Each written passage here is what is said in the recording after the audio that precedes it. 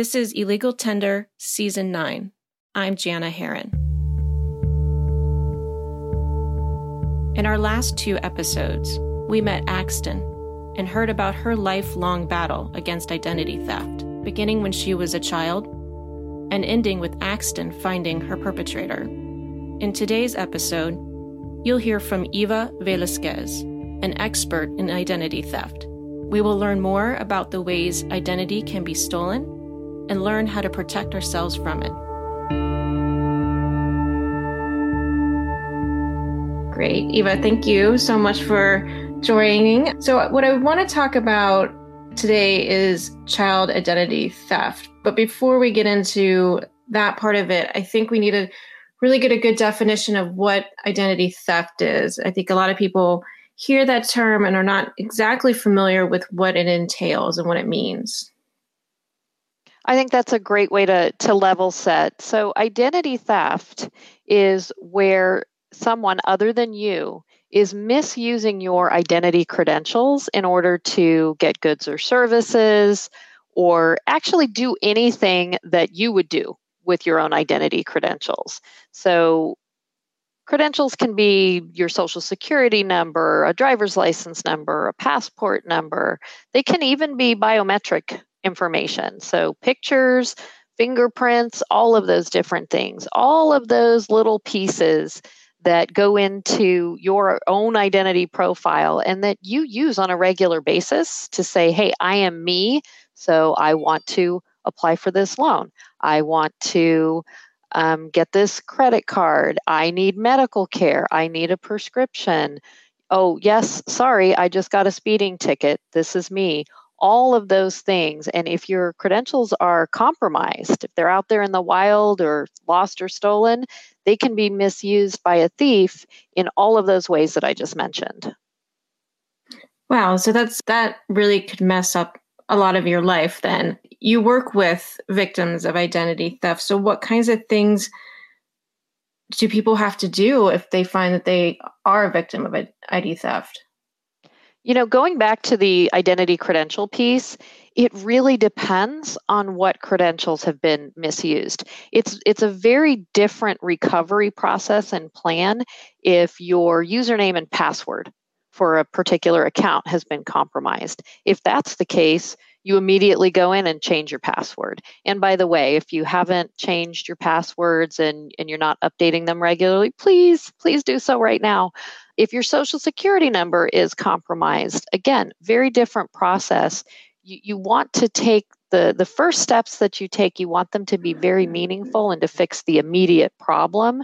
And so it depends on, again, what aspect of your life it's affecting and what credentials are being misused. And so how often does this happen? I mean, we hear about like huge data breaches. Equifax comes to mind, where a lot of those credentials that you're talking about are now floating somewhere out there where people who have not so good intentions in mind can get them. Well, it depends on which this you're talking about. So how often are data breaches occurring? Well, on a daily basis. We actually aggregate that data, and it's happening everywhere. And if you look at the trends, they really are like a hockey stick. They keep increasing exponentially over the last decade. We've been collecting the data for about 15 years now. But as far as identity theft, the misuse of those credentials, it varies depending on the research firm that's doing it, but it is usually somewhere, 13, 15, 16 million incidents annually. That's every single year. And Wow. It's also been the number one type of fraud complaint reported to the Federal Trade Commission for a number of years. They did have a little blip where imposter scams were number one, but that was very short-lived. And once again, identity theft is the number one reported complaint.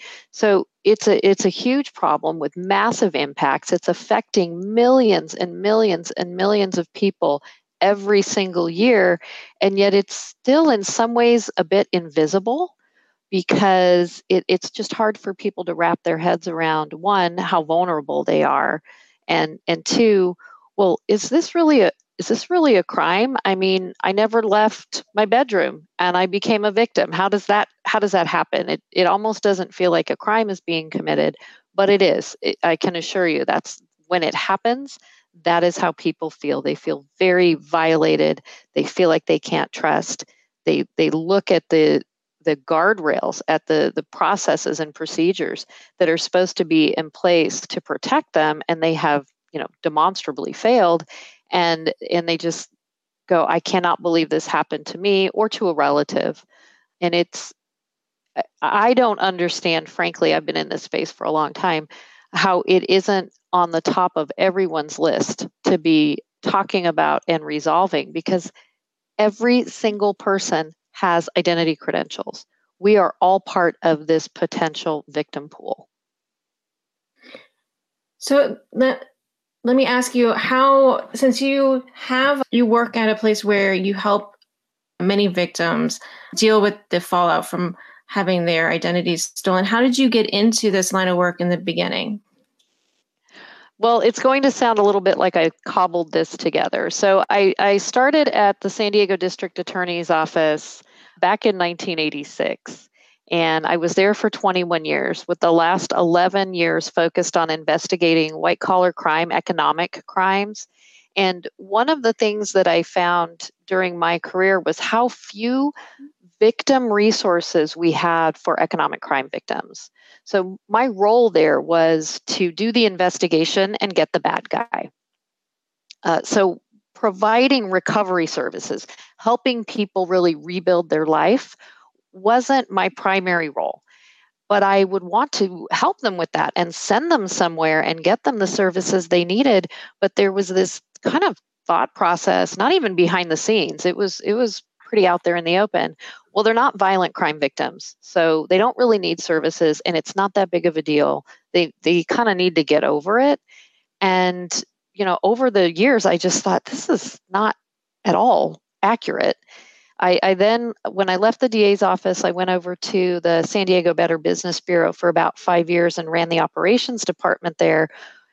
Again, focused on investigations and pattern recognition, and looking at some of these consumer complaints that would come in, and do these rise to the level of being reported to a regulatory or criminal agency.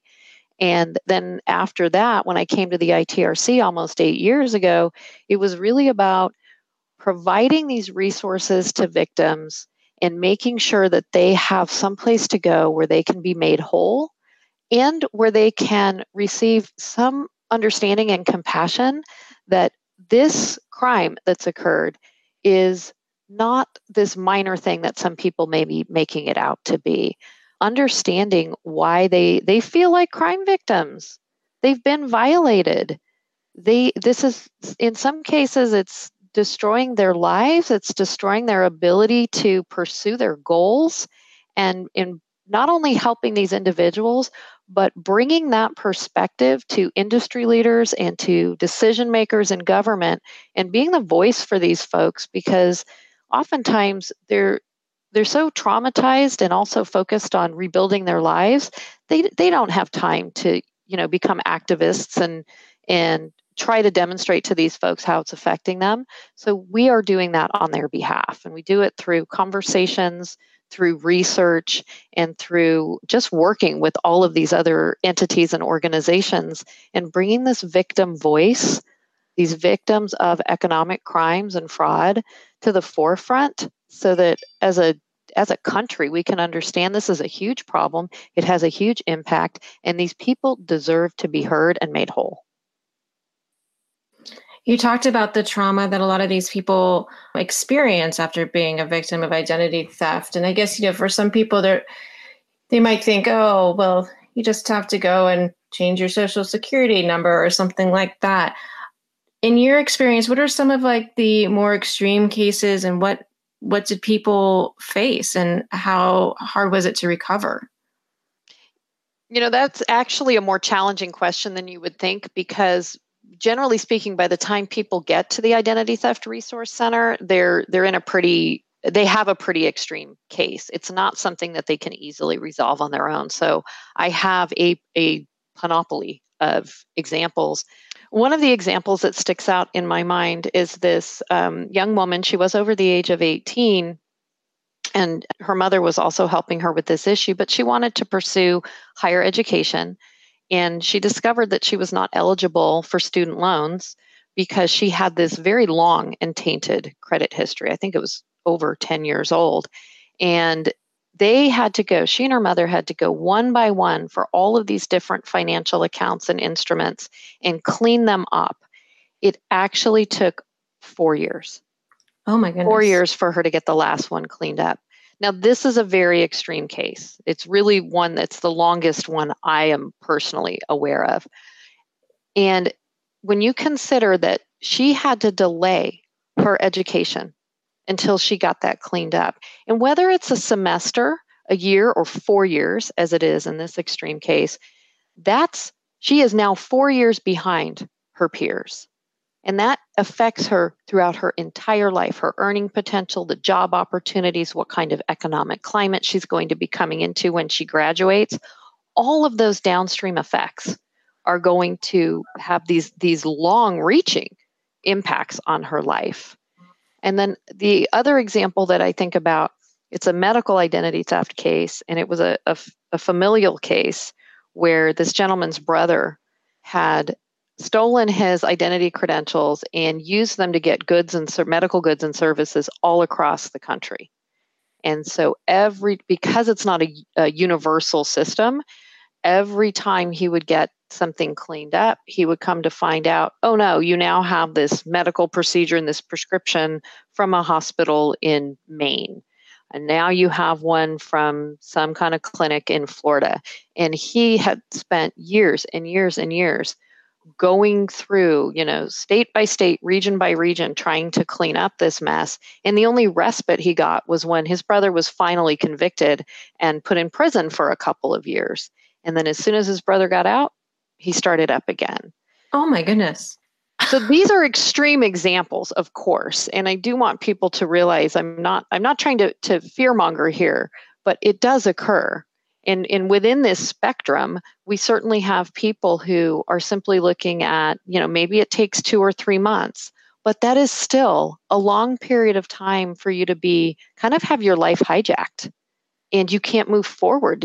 This identity theft has put this roadblock, this barrier in front of you. And until you clean up that mess, you can't move forward in your life.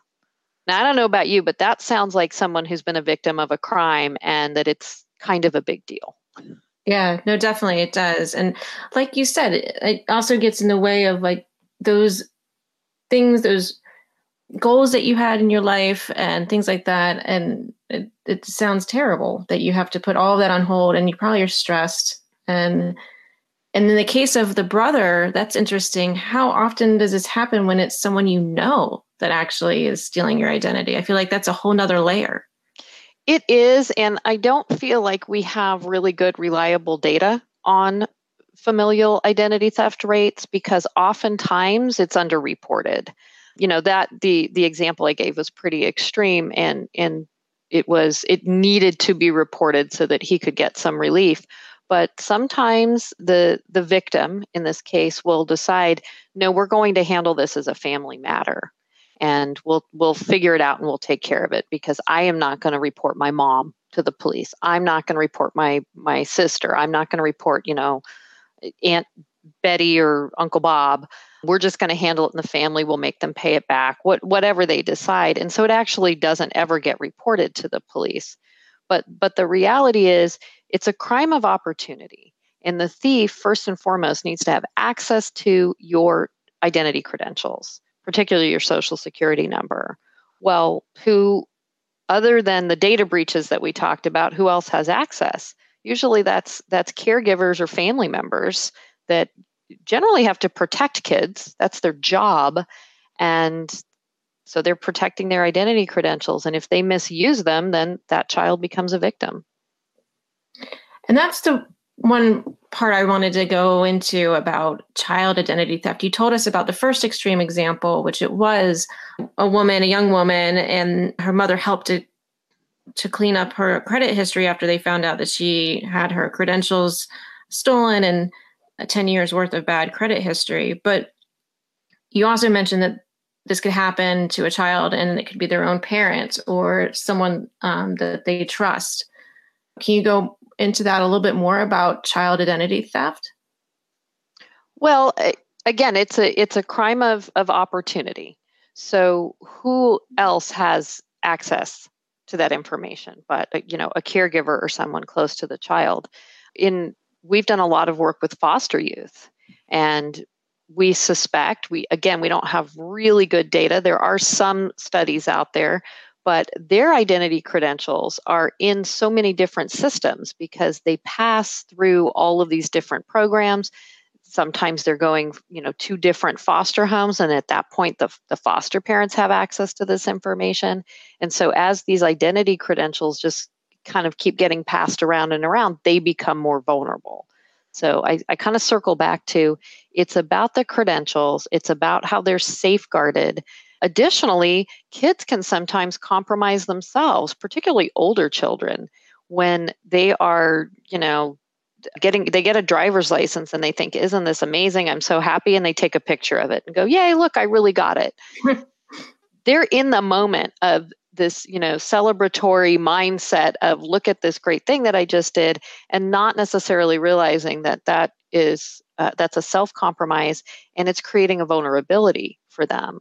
So there are so many different ways that the credentials can be compromised and so many different ways that they can be misused by so many different people.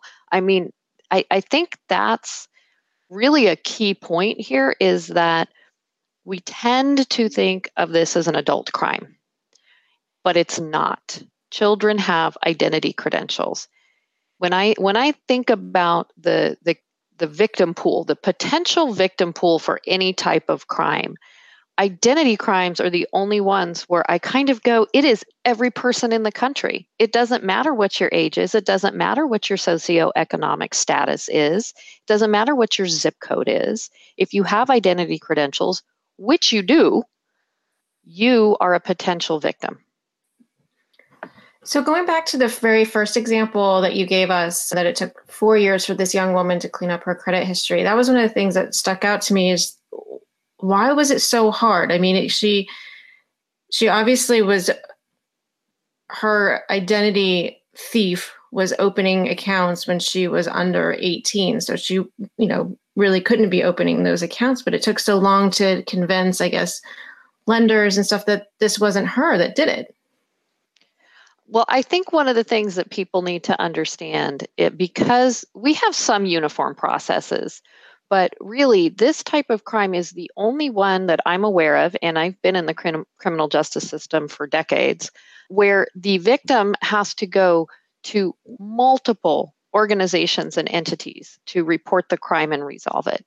So when you're looking at a case where there are, let's just say 10 different financial accounts that have been opened across, various lenders, maybe it's some major credit cards, maybe it's a car loan, maybe it's a mortgage, maybe there's a couple retail credit instruments in there. They have to go, yes, they have to go to the credit bureaus. Of course they do.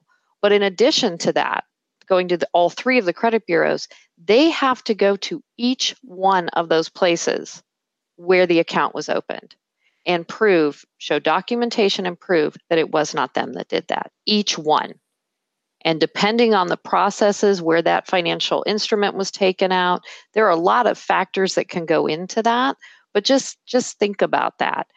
You are the victim of another crime. You report it to the police, and maybe you go through an issue with a prosecutorial agency, and those are the entities that you work with.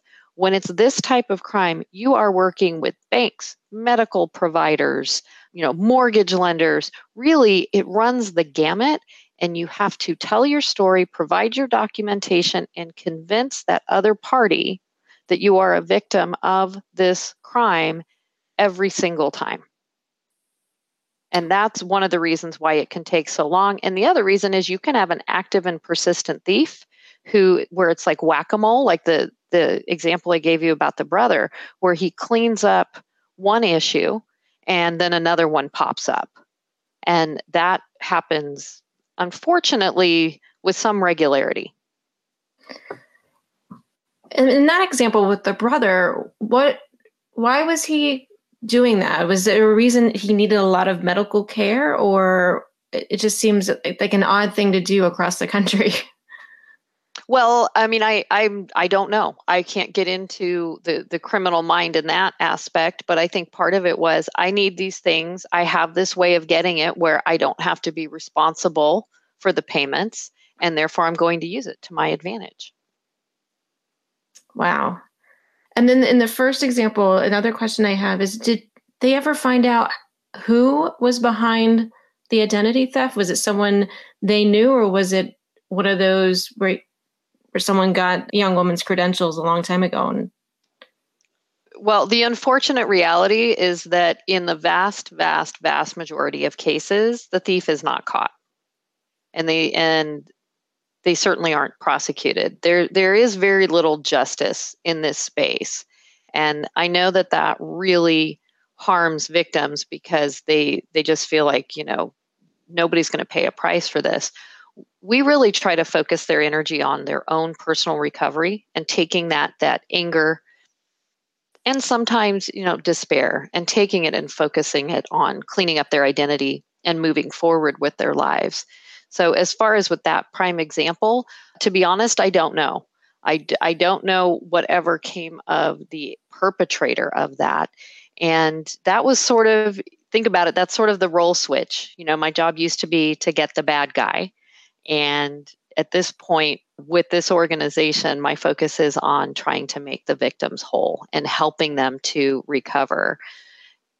I also know from personal experience that, resources and allocation of those resources, they really aren't put towards economic crime victims.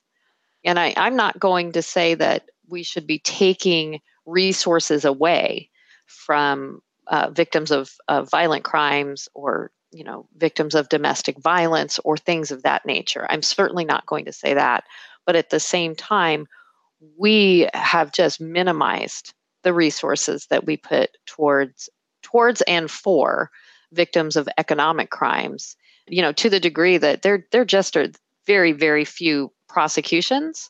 And oftentimes it has to rise to the level where it's these very big fraud rings and there have to be huge, huge losses. So they're looking at it in aggregate when, you're going, oh, well, it's a $12 million loss. So that rises to the level of where we should be paying attention. But believe me, the individuals who are victimized, and maybe it's only $100 or $120, but it really depends on the full context of your life. Is that amount of money going to create a terrible hardship for you where you have the domino effect and you can't, pay your rent, keep the lights on, all of those things? These smaller dollar amount losses, one, they add up to huge losses. And two, they have a huge impact on the individual. And in some ways, I think we've forgotten that. Yeah. So why do you think it's been minimized? Just because it's a small dollar amount? You think that there'd be more reason to invest in this, especially since we're so dependent on technology. And as you said, data breaches are only increasing day by day. And, financial companies and stuff have a huge stake in this as well. Well, and that's a big part of it. Sometimes there's a little finger pointing, not, it's someone else's problem. It's the company. This is a civil matter. It's the company that actually issued the credit. It's their problem and they should be resolving it. And there is some truth to that. There is a level of responsibility with these organizations, certainly. It's also just a matter of we don't have infinite resources and how we allocate them for things like law enforcement and investigations. And it's also a matter of I think, a level of sort of personal responsibility. There's still a lot of victim shaming in a lot of different areas. And particularly when it comes to things like self-compromise or falling for a scam and providing your identity credentials and then they get misused, there's some shame there. And unfortunately, culturally, we will do some of that and say, well, why did you do that? That wasn't very smart. It's your fault. It's your responsibility. But again, these are crime victims and they deserve to have those resources allocated towards them. And then the last thing I'll say is that because of the global nature of e-commerce and the technology that we're using, there is that other layer of we can't get to the thief anyway. They aren't even in this country. They aren't even in a country where we could extradite them for prosecution. We are better off going after the ones that we can catch, pursue, and actually bring to justice. So there are a number of layers to this problem. There isn't just one thing, but those are some of the top things. And what about in the cases, like that second example you gave, where you do know who the perpetrator is, and if it's your family, what extra layer is there when it comes to the emotional trauma for those identity theft victims? I think part of it is that feeling of betrayal, where when the perpetrator is a stranger or unknown, you certainly feel like your trust has been violated and you feel like you can't trust anybody. But when it's someone that you do know and someone that you have a history with and that you just think would never harm me, would never do these things to me, and they do it, you definitely feel betrayed. I think the other challenge, I'll bring up another example, and I do think the other challenge is, depending on the family dynamics, there is a level of you are the betrayer. You are the one that is doing this. It's I've seen it particularly prevalent when it's a parent that has stolen their child's identity. This is my mom, this is my dad. Yeah, they weren't supposed to do that, but they raised me and I love them and I don't really want to see them get in trouble. And then when you get an entire family involved, I have this very vivid memory. It was a number of years ago, but I was talking with a victim who said, no matter what happens, I'm the one that loses here, because if I report my mom, half of my family won't talk to me. And if I don't report her, the other half won't talk to me. What am I supposed to do? Here, she has done nothing wrong. She is the victim in this case. And yet here is this tremendous amount of pressure and weight being put on her decision of how she handles being a crime victim. Isn't that terrible? Yeah, that's got to be very, very difficult situation when it becomes not just a crime, but also it's a family dysfunction. Exactly. It becomes even more of a psychological health, mental health and well-being issue because of the family dynamics. And look, it's already, being a crime victim is already has a mental health and well-being aspect to it. But when you add in there, again, the family dynamic, pressure from the family, all of those different things, it just becomes almost unbearable for these victims. Are there examples where maybe a parent has taken a child's identity, but it's because maybe they're poor or they are in financial straits and they need to keep the lights on or something like that? And it's not as malevolent as you would think in the beginning, but obviously it becomes a problem.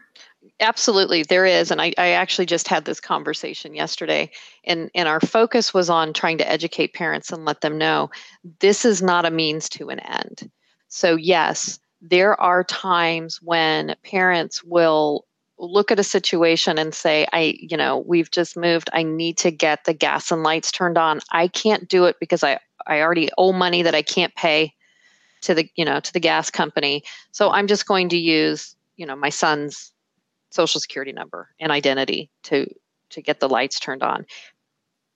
And in their minds, they think, this is not harming anyone. It's my child. He or she is benefiting. The whole family's benefiting. This is a means to an end. And I can absolutely understand that logic. And I can understand people being in, situations and circumstances where they're trying to meet the needs of themselves and their family, and ultimately even the child whose information they're using.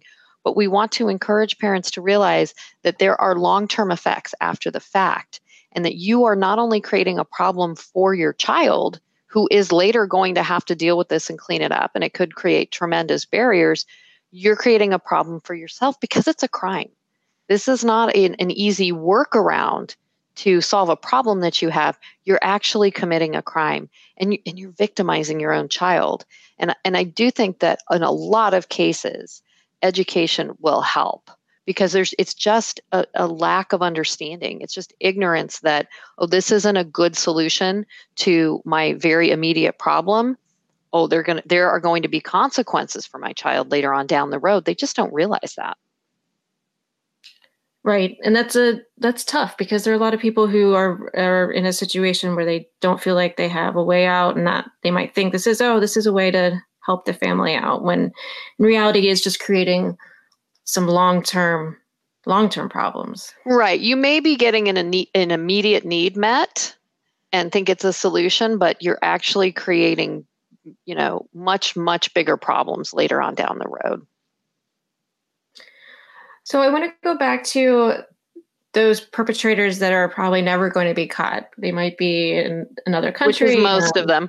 Right. Unfortunately. Exactly. So what is the motivation for them? Is there just a lot of ways to make a good amount of money doing this? And is that what's driving them? Absolutely. Absolutely. The study that we cited, and this was back in 2017, and this is just for children. This is just child identity theft. Total losses were $2.67 billion with a B. $2.67 billion in 1 year. That's an annual number. And when you step back and look at the tens of billions of dollars lost to economic crimes, identity crimes, scams, and fraud, the money is the huge motivator. And secondarily, even if you get caught, it is a lot harder to get caught. And if you do, the consequences are nowhere near as great. If let's say you decide to rob a bank, physically go in and rob a bank, you get caught, you are going away for a long, long, long, long time. For economic crimes, for white collar crimes that are considered nonviolent, you may go away for a couple of years, but if you've hidden your money well, which most of them do, if it's sitting around in Bitcoin, it's just waiting for you when you get out. Yeah, you paid a small price, but it's sitting there waiting for you. So the consequences, if you get caught, are much less severe. Those are the two biggest motivating factors. And the other thing, you didn't ask me this, but also remember that the fraud ecosystem is very robust, and the bar to entry has been lowered. There isn't even a bar. Okay, it's sitting on the floor. You're walking over a piece of tape on the floor. If you want to get into this, it is so easy. You go on a few very basic computer skills. You can go to these marketplaces to get the programs that you want, to get the data. You don't have to be the sophisticated hacker that's actually infiltrating these systems and exfiltrating the data. It's then offered for sale dark web. Right. And profiles. Yeah. So you have this, like you said, an ecosystem. You have the hackers who get the information, and then they go and sell it. And then you could just be any old Joe who wants to make some money. Yep. It's a marketplace, and you can decide what your role in that marketplace is. And very easily that's your entree into being a fraudster. It's just, it doesn't require these high level skills and the sophistication that it used to. Even with imposter scams, it doesn't require it. And I have the benefit, because of the timing of my career. I watched the transition from this virtual and online crimes. And, do you know what the con in con man stands for? No. It's confidence. Con man, confidence, or con woman. And that was an accurate statement, because it required a level of confidence and an ability to look someone in the eye and be able to tell them a bold-faced lie with this level of certainty that would actually get them to go, well, they wouldn't lie to my face. and you had to look the part. You had to have the clothes and the look and all of that to kind of perpetrate these imposter scams.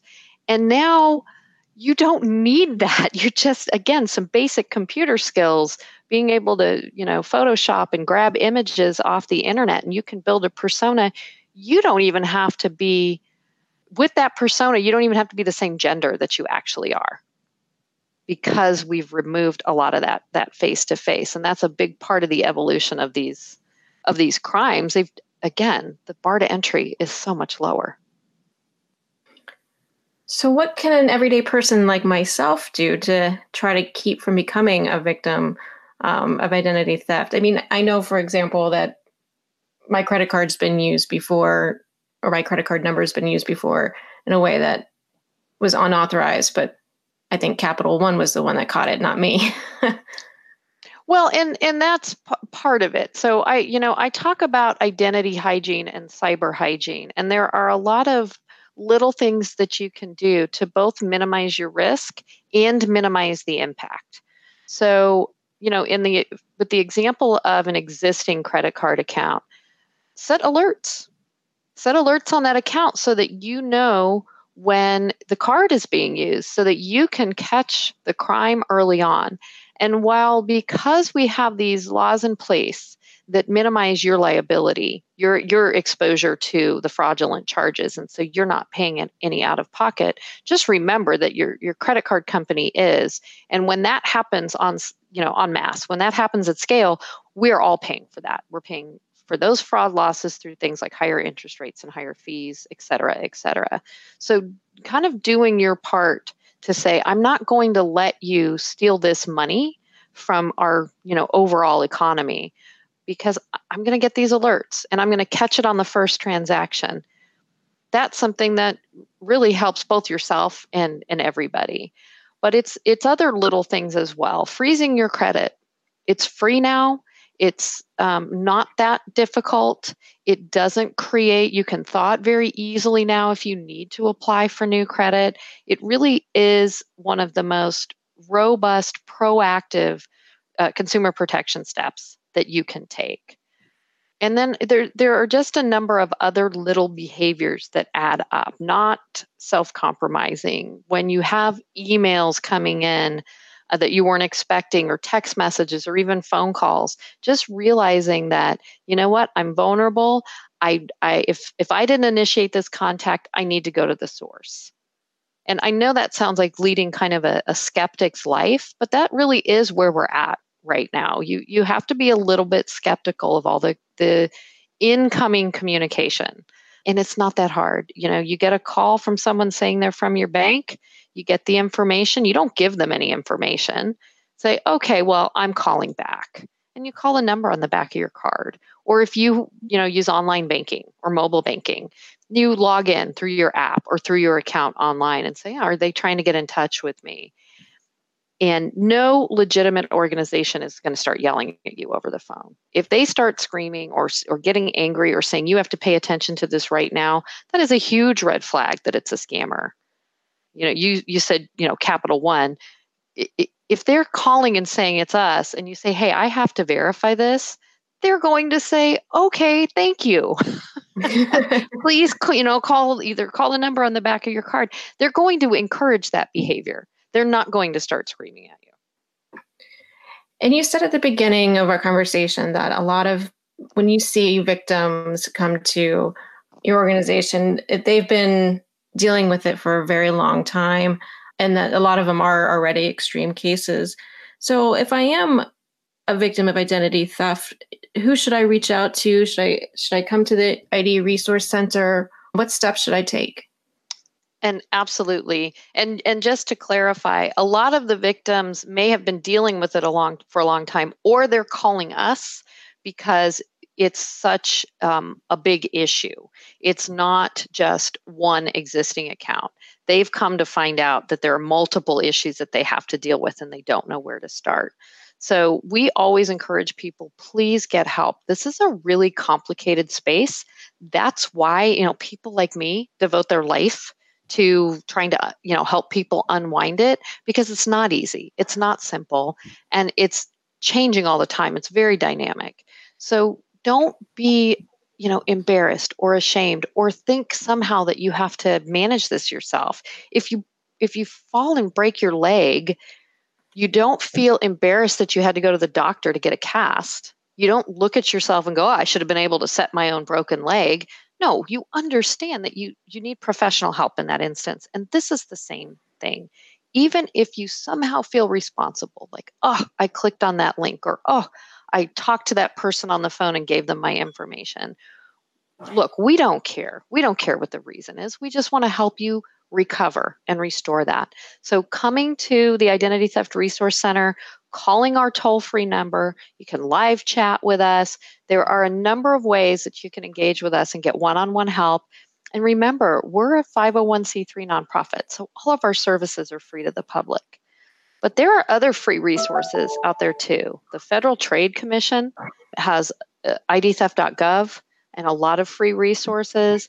The National Cybersecurity Alliance has a ton of online free resources. There are just a number out there.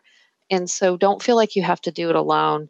And a lot of times people will keep trying. They'll think they can figure it out on their own, and some of them might. But it's really important to start with the steps that are going to have the most impact immediately. So if you have had your email compromised, let's say, my first advice to you is not going to be freeze your credit. Now, that might be later on down the line because I would like to see everyone freeze their credit. But the first thing I'm going to tell you to do is, get into your email account and change your password right away so that you can then take control of it. And please, I want you to go in and change the passwords on all of your other accounts, because we are such creatures of habit. We like to reuse the same simple password over and over and over, and the thieves know it. So they'll go, okay, I've got one username and password. I am now going to do, through brute force, I'm just going to try to crack all these other accounts. So the advice and the steps that you take have to be really relevant to your personal experience. What exactly is happening to you at this moment? And it's places like ours and experts like us and the others that I mentioned that can really help you narrow your focus and make sure that you're doing those most important steps first. Great. Is there anything else that we haven't covered today that you think is important that people should know? Looking at some of my notes here because we talked about, I think the only other thing that I would like to see parents have top of mind is that it really is never too early to start educating your kids about sort of safe online practices and understanding that their data and their identity credentials have value and they matter. And eventually, even though it's mom and dad's job right now, eventually, it's going to be your job as you get older. And having the talk about that at intervals that are age appropriate and starting early. This isn't necessarily something you go, okay, by the way, you're 18 now, so let me tell you how this works. Kids are getting online and having their own devices earlier and earlier and earlier. So this is just part of parenting now and educating them. And there are some wonderful resources. I know the National PTA has some amazing resources that have really taken the guesswork out of it for parents. So again, seek those out. The information on how to do these things is out there. You just have to make it a priority.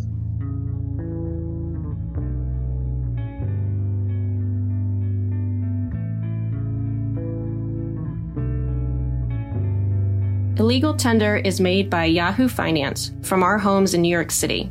This season was written and hosted by me, Jana Herron. Illegal Tender was created, edited, and produced by Alex Sugg. Thank you to Axton Betts Hamilton for sharing your story. And thank you to the Identity Theft Resource Center for connecting us. If you enjoyed this podcast, please head over to Apple Podcasts and leave us a 5-star rating and review. Until next time, thank you for listening to Illegal Tender.